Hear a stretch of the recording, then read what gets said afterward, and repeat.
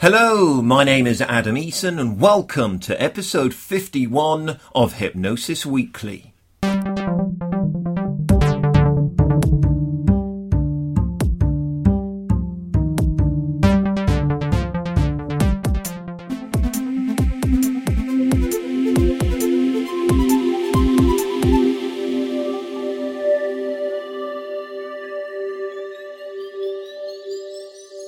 Hello, Hypnosis friends, and a very warm welcome to Hypnosis Weekly. Once again, in my own highly biased opinion, I think I have a gold medal winner of a show lined up for you today. In a short while, I will be sharing with you an interview with my guest Brian Mahoney. Then I'll be looking at the Hypnosis in the News stories, examining the media where hypnosis is featured. I'm going to offer up some personal, subjective commentary on the ways hypnosis is portrayed in the media, and also comment on some of the content of those media stories. We then return with our professional discussion with my guest Brian Mahoney. In a wholly freestyle discussion, we shall be exploring what Brian refers to as being a tradesman of hypnosis and his rational, results-driven perspective to hypnotherapy. We'll round things off with this week's hypnosis evidence-based factoid before I bid you farewell for another week. As I say at the beginning of every Hypnosis Weekly episode, this podcast is something that I want to encompass a feeling of embracing diversity, celebrating the field of hypnosis and encouraging friendly, professional, enjoyable discussion and debate, as well as doing its best to inform and educate. I do not share the same stance as most of our guests and at times have major differences in approach and leaning, but all are incredibly lovely people who I'd happily talk with until late in the pub, and all of whom, following their time here on Hypnosis Weekly, I have a great deal of respect for. If you have questions, queries, thoughts or feedback, do get in touch via the Hypnosis Weekly website. All of the references made in the discussions along with related links are posted at each episode of the website www.hypnosis-weekly.com. You can add your thoughts, comments and make any suggestions there too. Please do share this podcast on Facebook, Twitter and anywhere else to help us reach more of the hypnosis community. It's greatly appreciated. If you enjoy this podcast, then please do go and give us a rating, a favourable rating, and perhaps even a review at iTunes. I'll be your BFF if you do. Before we crack on today, I just wanted to thank everyone for all of the love that I've received following our 50th edition. The emails, tweets, messages and so on really been gratefully accepted here. I very much appreciate every single one of you who took the time to give me the positive feedback following our 50th edition and for everything I've been attempting to do here with this podcast throughout those 50 editions. First of all, today then, is this week's interview. It's with great pleasure that I welcome Brian Mahoney of Boston Hypnosis over in the US. I've been in contact with some of our former guests recently and asked them if there was anyone they'd recommend or would like to hear on the show. During a recent conversation I had with Jürgen Rasmussen, big pal of the show, he mentioned Brian Mahoney of Boston Hypnosis as someone who he'd really got a huge amount of benefit from talking to and discussing the subject with, learning from. So I got in touch with Brian and was not disappointed. I found Brian's take on all things therapy and hypnosis to be incredibly refreshing and to be excitedly sober, if you'll excuse my oxymoron. For now then, get comfy my friends, turn up the volume, sip on your tea, enjoy this week's interview.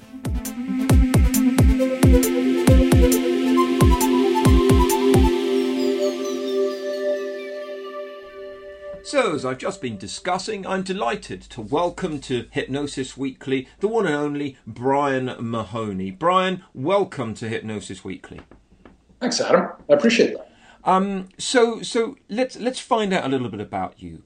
Tell us, how did you get into this field? Tell us a little bit about your background and how you've arrived at where you are now.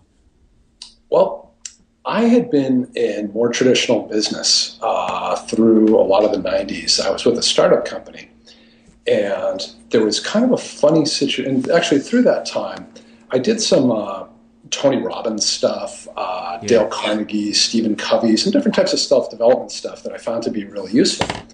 And there was kind of a funny stretch at the end of my stint there where I was managing a small group of people, and we had a lot of time on our hands. I won't bore you with the background, but it was the kind of thing where, well, we could all just surf the web all day, or we could do something more constructive. Yeah.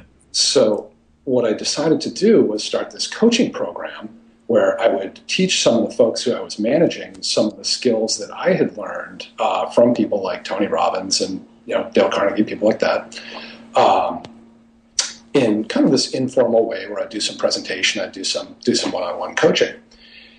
And I was just really happy with the way it went, even with my, at that time, I'm sure, very amateurish presentation of the material.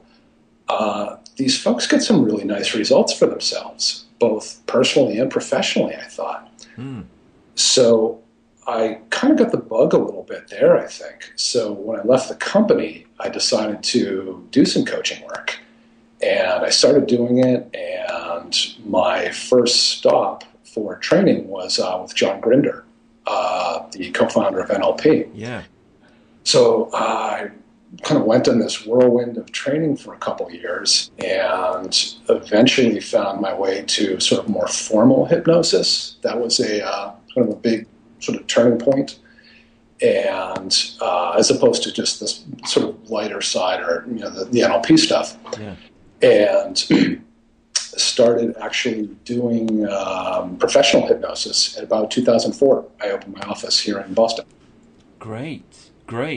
And so in that time and throughout your training, because that's a good number of years to have been in professional practice. How do you with regards to hypnosis then, how do you define hypnosis, and how did you arrive at that definition? Is it the same definition that you've always sort of adhered to, and perhaps you give us an idea of how you explain hypnosis to your clients? This may not be an answer that fits really well for this podcast, but my answer is I don't. When clients ask me to define hypnosis, my answer is I don't. I think it's kind of a swamp. Yeah. And no matter how I define it, and I could take the traditional definition, I could take the sociocognitive take. I have no interest in kind of getting into those types of discussions with a client, just because I don't find it useful. Nice. So what I'll usually say is that it's kind of a swamp. I don't. What I'm a lot more interested in than, is a client in hypnosis or aren't they, or how deep are they, or anything like that. What I'm really interested in is engaging the part of the mind that's driving the problem. And I've done work with people and seen people in deep, deep trance. And the part of the mind that was driving the problem was completely out to lunch. We weren't getting anything done at all in terms of actually getting the problem solved, even though the person may have been having a very interesting or relaxing experience of hypnosis. I've also seen people on the other end of the spectrum who at the end of the session will say, well, I'm not that sure I was hypnotized. And I'll say, okay, well, how do you feel about your next flight now? And they'll say, wow, really different. That's what I'm much more interested in than, what state the person went into or sort of how to define it. Were they hypnotized? Were they not hypnotized? I find I've never gotten any sort of therapeutic mileage out of getting very precise in those definitions. Well, I think that makes a lot of sense, and I think that's really interesting. I think for me personally, that I tend to find that the small mileage that I do have in it is simply because for me, I want my expectation, or perhaps my assumption, to match that of the clients. I wouldn't want the client expecting something to happen or expecting some kind of hypnotic experience that perhaps was unlikely to occur as a result of my take on hypnosis. But I really it makes a lot of sense, therefore, to think in terms of the problem and the problem state and going into it. That really resonates nicely with me. Do you think that helps sort of match up expectations in a way in which I've just described? Yes, what you just described, I completely know what you're talking about. And what I'm doing is I'm kind of out ahead of it because when I really have pretty long conversations with people on the phone before I take them on as clients. And even back as far as when people first come to my website, it's very obvious that I don't work with everyone. And I don't do what most people think of when they think of hypnosis. And I actually bring this up specifically. The sort of stereotype that's in a lot of people's mind is the idea that, oh, the hypnotist, that's the place where you go where this guy makes you go to sleep for a while, and then he gives you some suggestions, and then you wake up and your problem is solved. Yeah. And I tell people that, those types of approaches can be very effective for some people in some situations, but they're very rarely the types of approaches that I take when I work with people. And there's a lot of different types of work that I do. A lot of it involves hypnosis. A lot of it doesn't involve hypnosis at all. A lot of it can fall somewhere in between. So I've already kind of really done my best to get them out of that frame between the website and the phone call before they're even here in the office. Yeah. I really appreciate that, and I really appreciate you sharing that, because I think that is incredibly important and so useful. So in that case, you mentioned John Grinder earlier on. Can you tell me about some of your major influences in this field? Perhaps some of the books, some of the authors that have taught you the most, perhaps some of the teachers that have been most influential upon you, and some of the reasons why? Sure. I would absolutely say I'm a big fan of John Grinder. Yeah. Even though, and this is funny, because even though most of the stuff, the sort of patterns that I learned from him with the new code and things like that, I was never able to really get them to work all that well. So it wasn't so much the specific kind of tactical handling session stuff. I think it was more an approach and just a way to sort of look at things and think about things. And a lot of the kind of underlying sort of real respect for the unconscious and the way it works. And I know that on your show you have discussions, well, is there even an unconscious, things like that. I don't know, but I find it's very useful to act as if there is one and to engage people that way, because I find that it's just a really effective way to approach the work. So, I really give a big thumbs up for John. And he's also just, I find him to be a tremendous pleasure to train with. He's just really fun to watch and listen to. He's got a really just different take on things than a lot of people. Yeah. So I did some training with John. I was very fortunate, I think, that my first formal hypnosis training was with Steve Gilligan. With Milton Erickson. He kind of came out of some of the early NLP folks. He's another person who, even though I don't use a lot of the specific tactics that he taught, a lot of the thinking around the unconscious, I found to be just really useful, particularly as later on I did quite a switch and started doing some training with a guy named Jerry Kine on hypnosis, and getting into the sort of Elman-based regression work, and having the background with Gilligan to kind of inform a bigger picture, and not that sort of Jerry, sort of very straightforward, the subconscious mind is a computer ready to be programmed, that kind of more very, very sort of straightforward attitude, to have done the sort of softer, wider approach Gilligan stuff, I think informed my training with Jerry really well. Funny thing is that the basics of what I learned from Jerry are a lot of what I still apply today. Jerry, I remember he had an assistant named Bob, and they worked together, and Bob would say, anytime I go to Jerry with a problem, with a client, he always says the same thing: find the problem and fix it. Just find the problem and fix it. This, just really straightforward, bare bones, kind of attitude. And I find that in a lot of situations, that really plays out well in terms of, good, solid, positive results with the client. So I really enjoyed my training there. Beyond that, Steve Parkhill, I think, is great. He was someone who trained with Jerry and went on to do a lot of work with folks with physical issues, especially cancer. Really big influence. And he's actually a lot of the one who kind of gave me that attitude of, don't worry about the level of trance. You want to engage the part of the person that's driving the problem. And a lot of times that doesn't involve doing, pyramided inductions with, this, that, and the other thing.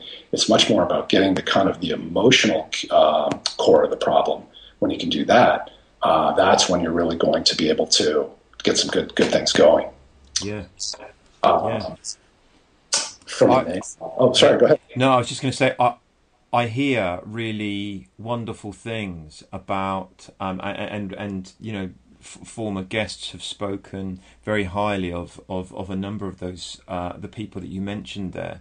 So it's really encouraging to hear, and it's really interesting to hear of the diversity as well. I'm really interested to hear, because from what I gather and from my own experience of him, that Jerry Kine is quite direct, and then there's some sort of quite contrasting perspectives from what I gather with regards to Stephen Gilligan and his training, especially with it being sort of an Ericksonian bent. They are at absolutely opposite ends of the spectrum. I mean, it would be hilarious to see both those guys in a room sitting down to have a talk about hypnosis. I mean, there's if there's anything shared there, I don't know if I ever heard it. But at the same time, I think that they're both brilliant and very skilled. Yeah. That's coming across, definitely. So, Brian, within the years that you've been working within this field, using hypnosis as you have done, and what's been one of the most impressive applications of hypnosis that you've witnessed? I think I'd give 3 different answers to that question. Yeah, please do. Although, actually, do you mind if I say just one more thing about the question that I asked previously? I just wanted to quickly add that, as you mentioned, I did come from a very diverse background, and it was because of that I really connected with Jürgen Rasmussen. I definitely want to give him a sort of shout-out as far as my training development, because he came from a similarly diverse background, and we've had an ongoing relationship for a long time now, and he's kind of led me in a lot of other very positive directions, especially with a lot of the Albert Ellis stuff. Yeah. And things that he's come up with on his own as well. So I just want to kind of pop that in really quickly.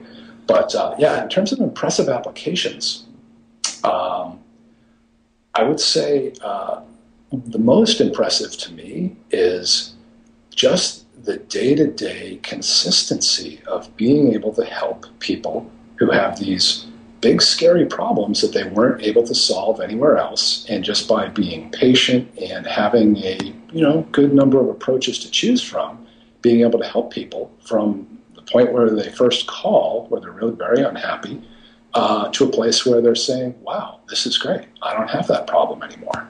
Yeah. That would probably be the most impressive thing to me. In terms of sort of single session, I'd have to say allergy stuff. Someone comes in with intense, asthma or, an allergy to nuts or something like that, and then it's just gone after the end of a session or two. That's having seen a couple of those, or even a friend of mine just mentioning the idea of how allergies worked, and I kind of doubted her cat allergy was, really, something that couldn't be resolved. We never even had to do a session around it. It just disappeared. And this friend is a biochemist, PhD from MIT. So for someone sort of that rooted in traditional science, that was pretty exciting for her. Yeah, wow. And the other one I have to throw in, just because it was one of the things that really kind of opened my eyes to this work, even though it was just in some ways just such a small thing, was when I did the training with John Grinder. I was talking to him casually afterwards, and he did something where he just moved his arm really quickly and kind of put it up near his shoulder, and I felt my arm just absolutely mirror his.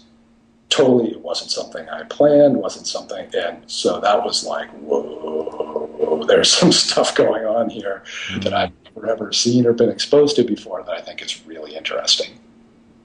Yeah. You know, I could listen to that kind of thing all day, and I very often get a bit lost in hearing stuff like that, because you know I love it, and I love the fact that you doff your cap a little bit to the stuff that happens on a day by day basis as well, within hypnotherapy consulting rooms. You know, the stuff we're seeing that sometimes I think hypnotherapists can even get a bit blasé about. Truly impressive. You know. And I've also just got to say, yes, I agree, and I was delighted that you made mention to Jürgen there as well. Jürgen's a great friend of this particular show, and it was thanks to him that you and I ever touched base as well. So yeah, I just want to acknowledge Jürgen's part in all of this as well. Brian, if you could go back to when you started out then, when you started out training, considering, and your path as far as hypnotherapist, hypnosis professional is concerned, you know, knowing the stuff that you know now, is there anything you'd do differently? And if so, perhaps you'd share that. And is there any advice the person you are today would give the younger you? And would you extend that advice to hypnotherapists of today? Well, I trust that everyone kind of finds their own path. So I think I'd be a little reluctant to give any sort of formal advice to anyone else, but I would definitely give advice to younger me, sure. And what I would say to him would be, stick with the Ericksonian approaches longer. Really get deeply immersed in that stuff before moving over to the Elman, Jerry Kine, Steve Parkhill approach. And I remember, actually, I heard Tad James is another guy that I trained with, and I remember he recommended this as well, sort of long after I had made that decision to train with Jerry. And the reason is, you know, I tend to be very results oriented. You know, I come from a business background. I want to, you know, get the problem solved absolutely in a way that you're not putting a Band-Aid on it or whitewashing it or anything like that, but get the problem solved as quickly as possible. Move through, get a good solid solution, and then move on. And with a lot of the Ericksonian stuff, I think it can be so much work and so complicated in terms of building these skills and the subtlety of it. And it's just, it's a lot harder to get good results using an Ericksonian approach than it is using the sort of more Elman-based approach, where it's pretty much, okay, you know, it's a fairly straightforward learning curve, and get up and go, and you're able to help people pretty quickly. So I think that probably prevented me from going as deeply into the Ericksonian stuff as I otherwise would have. And there's a skill set there that, yeah, I've got some familiarity with. I'm pretty solid, but I don't have that really deep, rich kind of understanding of it that would probably be useful from time to time. Yeah. That's really interesting to hear. I really appreciate your candor there as well, because I think, you know, it's quite typical of many hypnotherapists that I encounter to be very, you know, very much a recipient of their own beliefs or their own perspective, you know, and potentially overlook something that might seem a particular way to them that actually further down the line. I know there's a whole bunch of stuff that I, for example, turned my nose up at when I was first learning that I wish I hadn't today.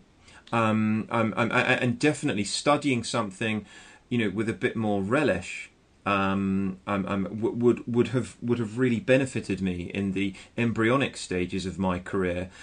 So I really appreciate you stating that. Do you mind my asking what those approaches were? Yeah, I mean, so for example, I before I wrote my first book, I had a lot of cognitive behavioural stuff pointed in my direction, which I ignored, because my original tutor is somebody that was really kind of quite anti evidence based and quite anti science, for example. And a bit like that was the enemy. Academia was the enemy, and academia was somehow, and researchers were somehow, making our field worse. And rather perversely and bizarrely, I sort of bought into that. I'd invested money, time, belief, and energy in this particular trainer. And he's a lovely man. Don't get me wrong, but I wish I hadn't have overlooked that stuff. It wasn't really until I was getting some heavy critique of my first book that I actually started to have my gaze averted, so to speak, and start looking at some of those other bits. However, I may not have approached it with perhaps the same verve or the same degree of interest had I not been through the path that I had done, and also I think it makes it a bit more palatable. I think it makes the pill that I ask people to swallow with regards to my own approach sometimes. If when people have had previous training, it can be a bitter pill to swallow for someone to suddenly start saying, or disputing the unconscious mind, or conceptualizing hypnosis in a different way. Conceptualizing it in a way in which I do. Perhaps it makes it a bit more of a palatable pill to swallow for people to hear that I went through, a decade of that prior to finding where I'm at today. So, speaking of which, then, what are your thoughts, Brian? What are your thoughts about evidence-based approaches to hypnotherapy?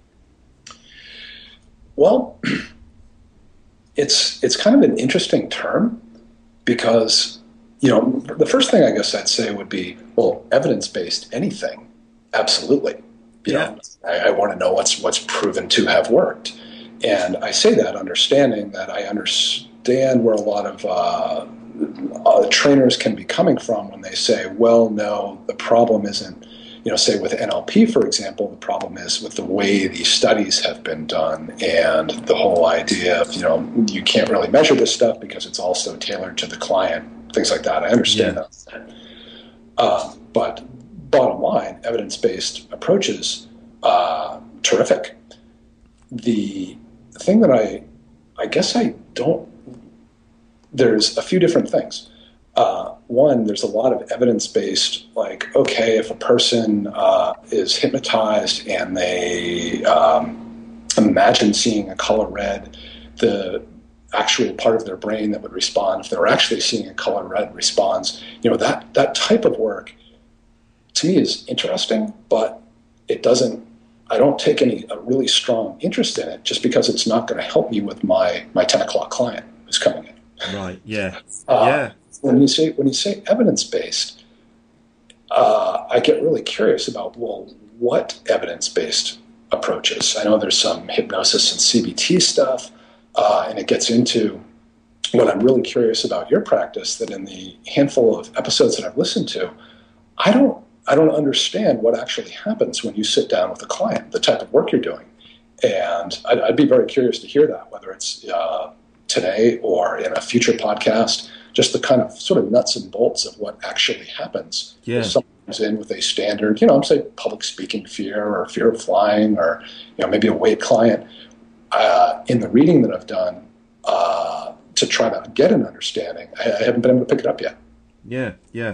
Well, I have not explained that within the podcasts, and I would say that there's no specific hard and fast or finite answer to that. But what I will do in this particular episode, I will answer that question. I'll answer that question in a little talky section later on. Absolutely, and I'll do my best to give a good, diligent response. I think also, I really hear you with regards to evidence-based approaches. One of the things that we teach, for example, on some of our more advanced training, is this notion that the usefulness of clinical or rather usefulness of evidence-based to clinicians and to direct applications, but also one of the things that has to happen with regards to scientific method, for example, because there's lots of evidence-based approaches which don't have to be wholly scientific necessarily, but for a scientific method, we need to be able to extrapolate very particular variables to demonstrate that it's hypnosis that is creating an effect or something along those lines. And the kind of situation that those variables can be extrapolated from in a trial or in a research or a lab environment, for example, is very, very different to that which you and I will work in on a day-to-day basis.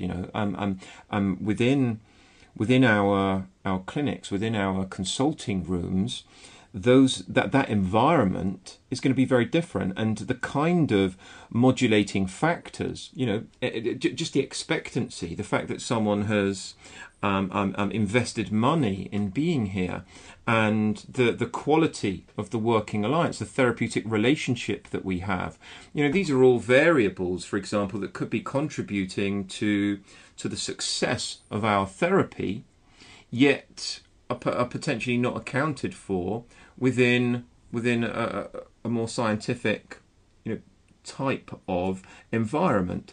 And so it makes a lot of sense for people not just to go to one strong end of the spectrum and go all science fascist upon the field of hypnotherapy, but instead find a good balance, I think, between what's going to feel like I'm being responsible, I'm not being too woo here, but also what's going to be effective for my client, and what's going to be relevant to me as a clinician, rather than just theory or experimental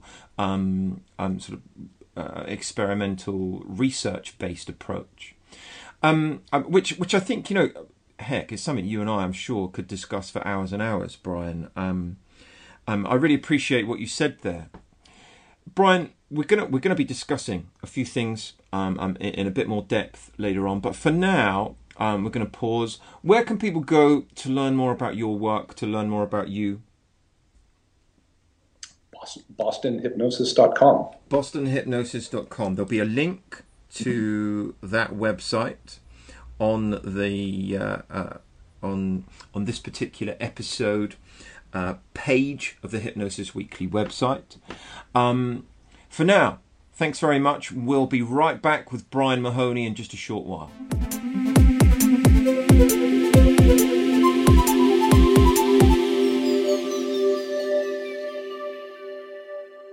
Really enjoyed that interview. As I said, we'll be back with Brian for our professional discussion shortly. Within that interview, Brian asked me about the practical components of my own approach, which I was going to offer up a brief explanation to in this podcast, as I hot-headedly said in response to his query then. Because, I'm not used to people actually asking me questions back on this podcast.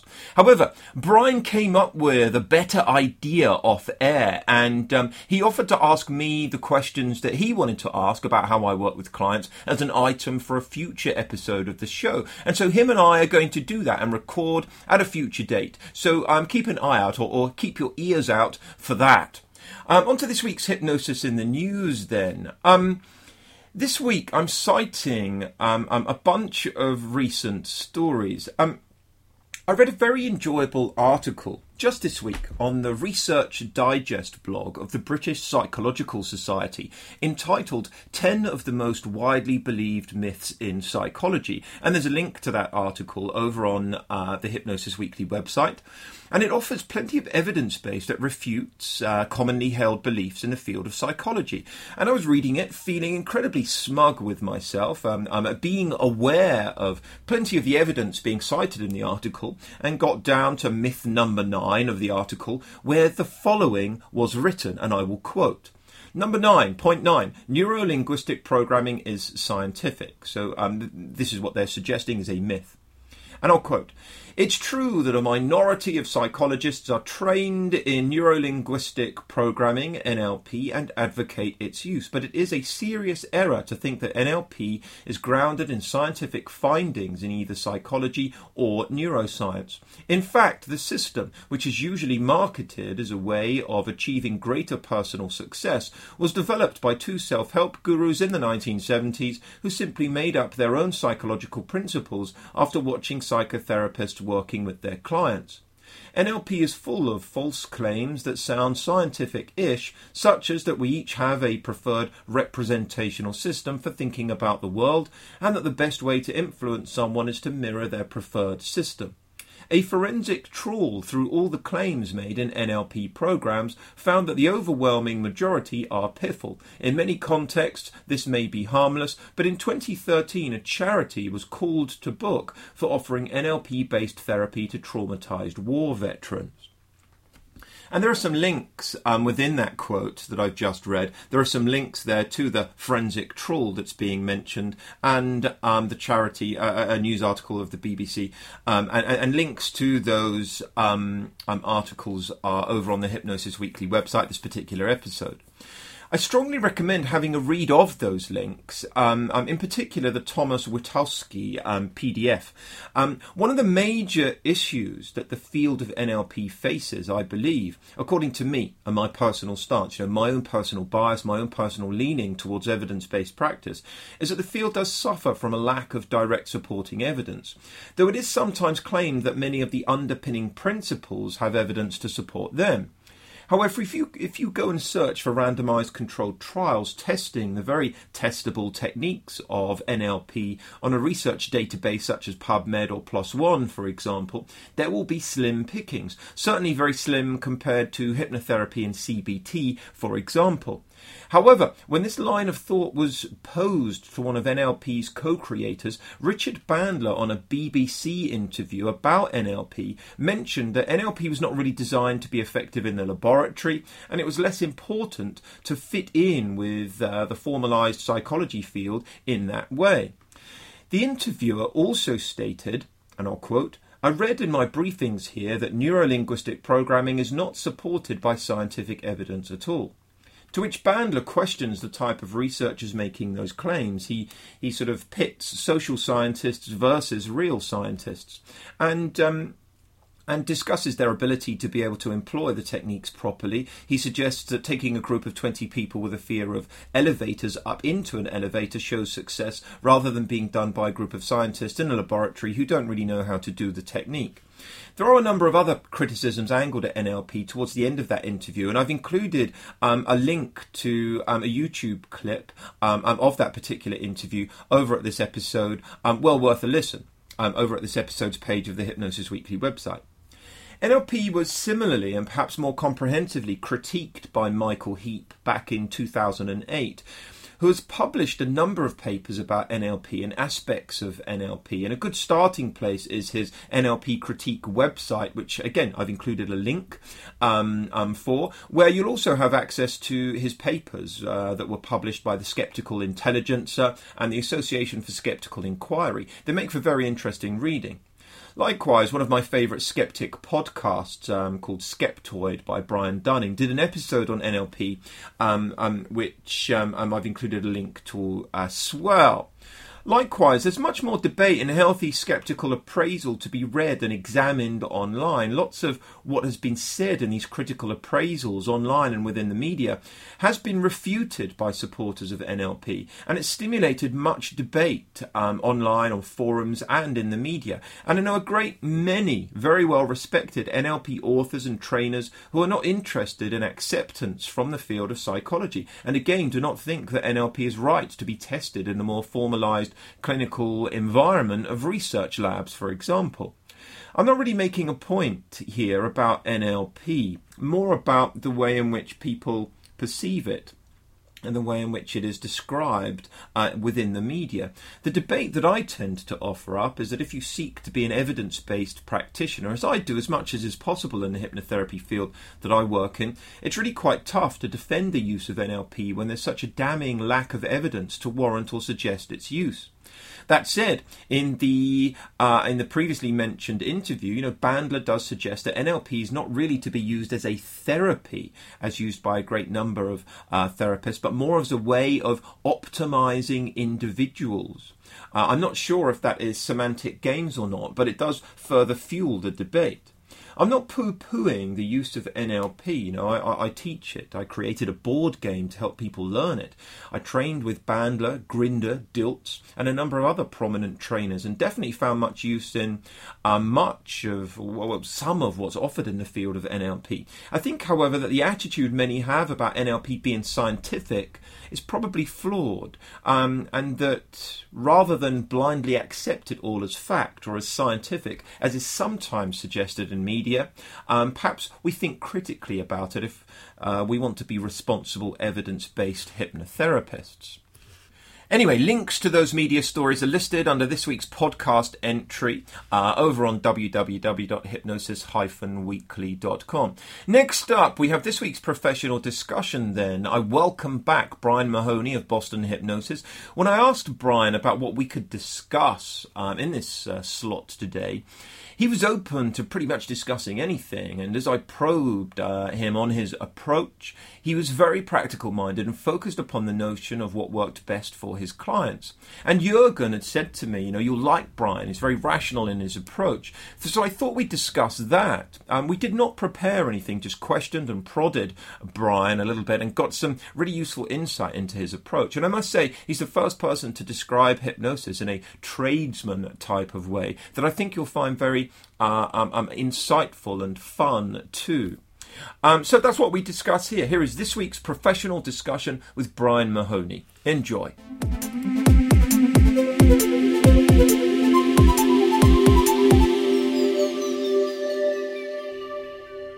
So I'm rejoined by this week's guest, Brian Mahoney.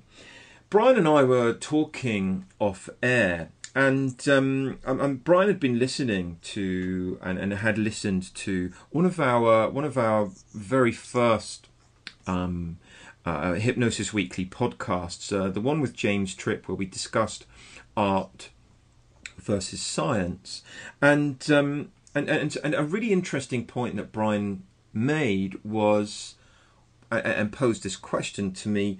Well, what about trade? So, Brian, welcome back. Brian, tell us, what did you mean? What did you mean? And just tell us a little bit about your line of inquiry there. Well, I was listening to your interview with James, and first I have to say, James, how he can be that articulate without a script is beyond me. I mean, he just sounded brilliant in your discussion. It all sounded so thoughtful and so deep. Yeah. And I was so impressed by it on one level. And I'm thinking, well, why isn't this really resonating with me in any way? And I was thinking, it's kind of the same reaction I had with some of your conversations with Jürgen, which is it's all very intellectual. It's just brilliant thinking, but it's not really the way I think about things. And I absolutely appreciate it, and I can learn from it. But when I'm working with a client, it's just, well, how are we going to get this solved? And it's that very basic, and I think, again, it might come from a lot of my business background of, okay, we've got this problem, how are we going to solve it? I don't see helping a client solve a problem as being necessarily an art in any way.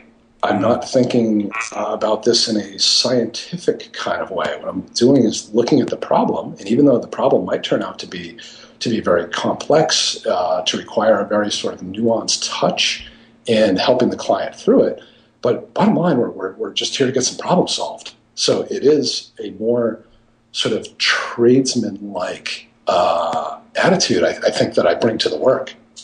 Yeah, yeah. I really like that.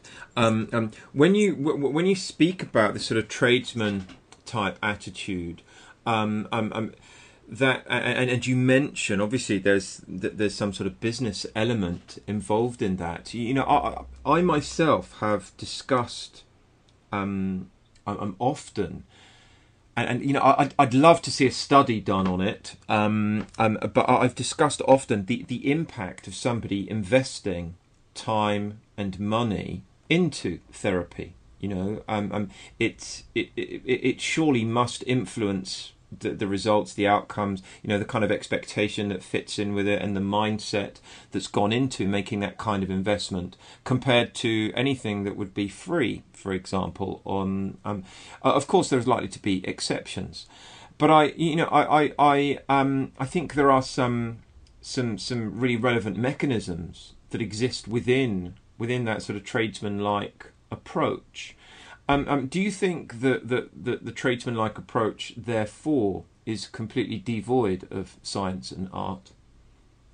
Oh, absolutely not. I think it's very much informed by listening to conversations like the ones that you had with Jürgen, with James, with Igor as well. That one really, that interview really stood out to me. So all that informs it. It's just, for me, I hear the sort of enthusiasm and passion that someone like Jürgen or James will bring to a conversation like that. And I'm always filtering really for what can I use? What am I going to hear that's going to help me with my next client? Where I hear, not just with those guys, with other folks as well, just a lot more interest in discussing kind of the finer points and the sort of more philosophical concepts around it. And if I think it's going to be useful in terms of client work, I'm interested.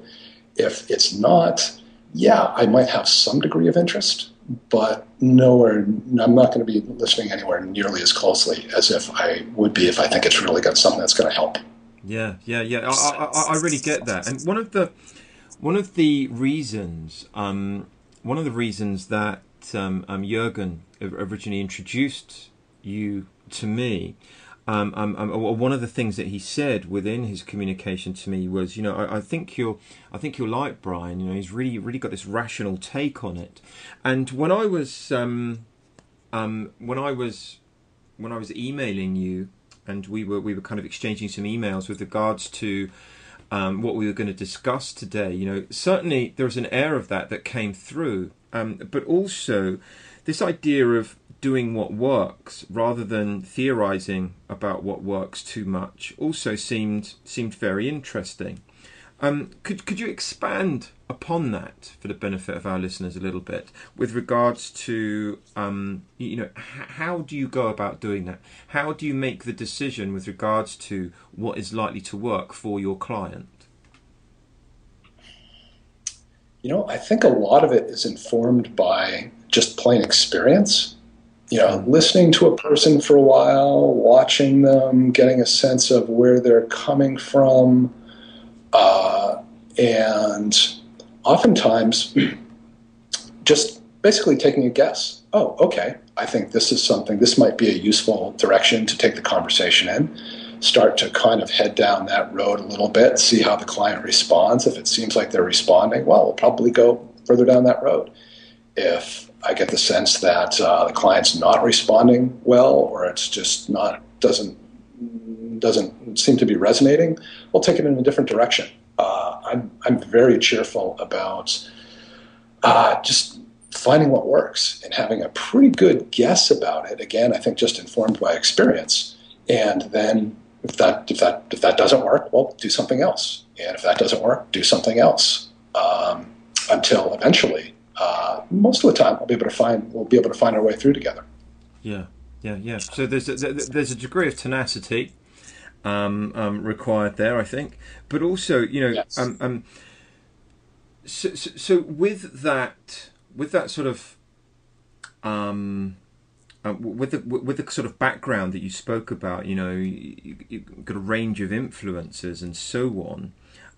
Where do you think that sort of rationality came from? That sort of what I would consider to be quite a sober stance on things that you were speaking about with regards to I'm more interested in what works with people, and I'm more interested in what's likely to be most beneficial or profitable to the client, as opposed to the kind of theory or philosophy that surrounds it.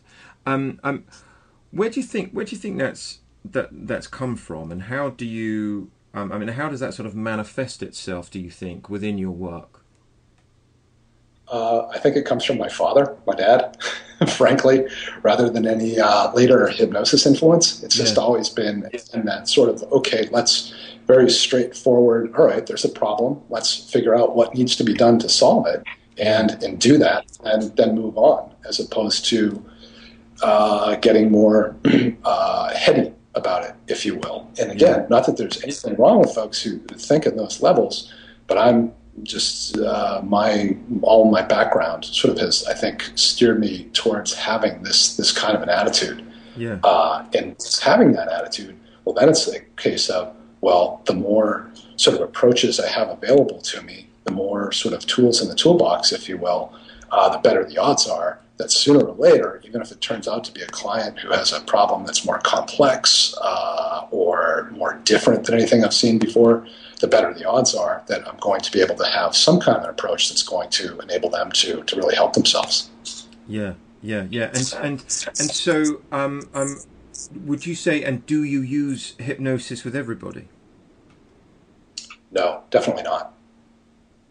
And no, so, there's a lot of different approaches that I'll take with people. Yeah. And how do people respond to that if they don't have hypnosis, when they've sort of engaged Brian Mahoney, hypnotherapist of Boston Hypnosis, and heck, no hypnosis happens today? I'm disappointed. Or do they get disappointed? Yeah, and what I do is, again, I sort of I'm framing it way up front, well before they're here in the office. Right. So usually what I'll say is, there's different types of approaches I take. A lot of the work involves hypnosis, a lot of it doesn't, and some of it can fall in between. And the reason for that is that I find that people can structure their issues in some very different ways. And I can have two people who can come in with an issue that appears to be identical on the surface, but the underlying structure to the issue is completely different. And usually I'll give them an example. I had a couple people come in probably, three or so years ago. And I always remember them because they came in within about a week of one another. And on the surface, they appeared to be identical. They were both senior level executives, and they were both having panic attacks before they would go to do presentations. The way I worked with each one of them was completely different. There was no crossover at all in terms of approach. One of them was, I believe, all hypnosis work. There was some underlying trauma there.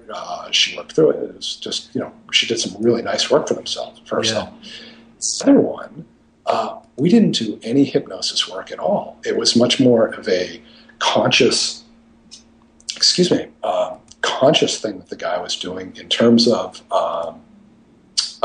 some more Ellis type masturbation, musts, have-tos, shoulds, things like that. And helping him realize that and helping him to learn some approaches to think about things differently. And he got wonderful results for himself. So completely different approaches. And they both solved their problem. And I'm pretty sure that if I flip-flopped those approaches and did the hypnosis with him and the other stuff with her, neither one of them would have got anywhere. So long way around of saying, I just find it's really important to tailor the approach to the way the client is doing the problem to get consistent results. Right. And so a lot of your assessment and a lot of your initial phone conversation, for example, will be about you wanting to understand the problem. Yes. Yeah. And what will you then explain that and conceptualize the problem to the client first? No. Right. I'll listen and then just start to do some work and see how they respond. But as I'm listening, I'm thinking about, okay, what's probably going to be the most helpful the soonest, and take things in that direction, see if it seems like it might be, and if it does, great. If not, we'll take things in a different direction. Yeah, I understand that. That makes a lot of sense. You know what? I could genuinely listen to this all day and speak in much more depth about this, and perhaps you can come on to a future show, and we can discuss this with some others, this particular point, because I think it makes for really good and really interesting. I think the points you're making here are right up the alley of a lot of people that listen, because I think a lot of times people think, well, you know, perhaps I need to be as eloquent with my philosophy as James or Jürgen or somebody like that, and perhaps it would be quite refreshing for people to hear that, you know, using the skills that you've got, going at the problem, and you know, making problem solving a core component of what you do, actually can just as easily be the way forward for you. I really think so. And I remember early on being somewhat intimidated watching videos of Milton Erickson or watching Richard Bandler work, people like that, and just thinking, you know, boy, that looks really hard to be doing it. And then finding out that, no, actually you can help people quite ably without anywhere near that level of skill or sophistication. And I think it's great to have those skills, and I've done put in a lot of time in developing those skills myself. But it wasn't necessary in order to help a lot of folks get the job done for themselves. Yeah, absolutely. I really appreciate that, Brian. Brian, thank you for being on Hypnosis Weekly and for giving so generously with your time and with your expertise. Brian Mahoney, thank you. Thank you, Adam. It's been my pleasure.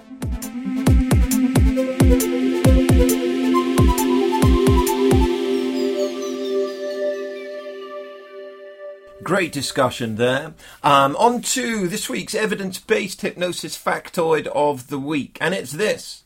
Self-hypnosis improves quality of life following coronary bypass surgery. So this is a study entitled The Effects of Self-Hypnosis on Quality of Life Following Coronary Artery Bypass Surgery, Preliminary Results of a Prospective Randomized Trial. And the results demonstrated that patients undergoing self-hypnosis were significantly more relaxed than the control group.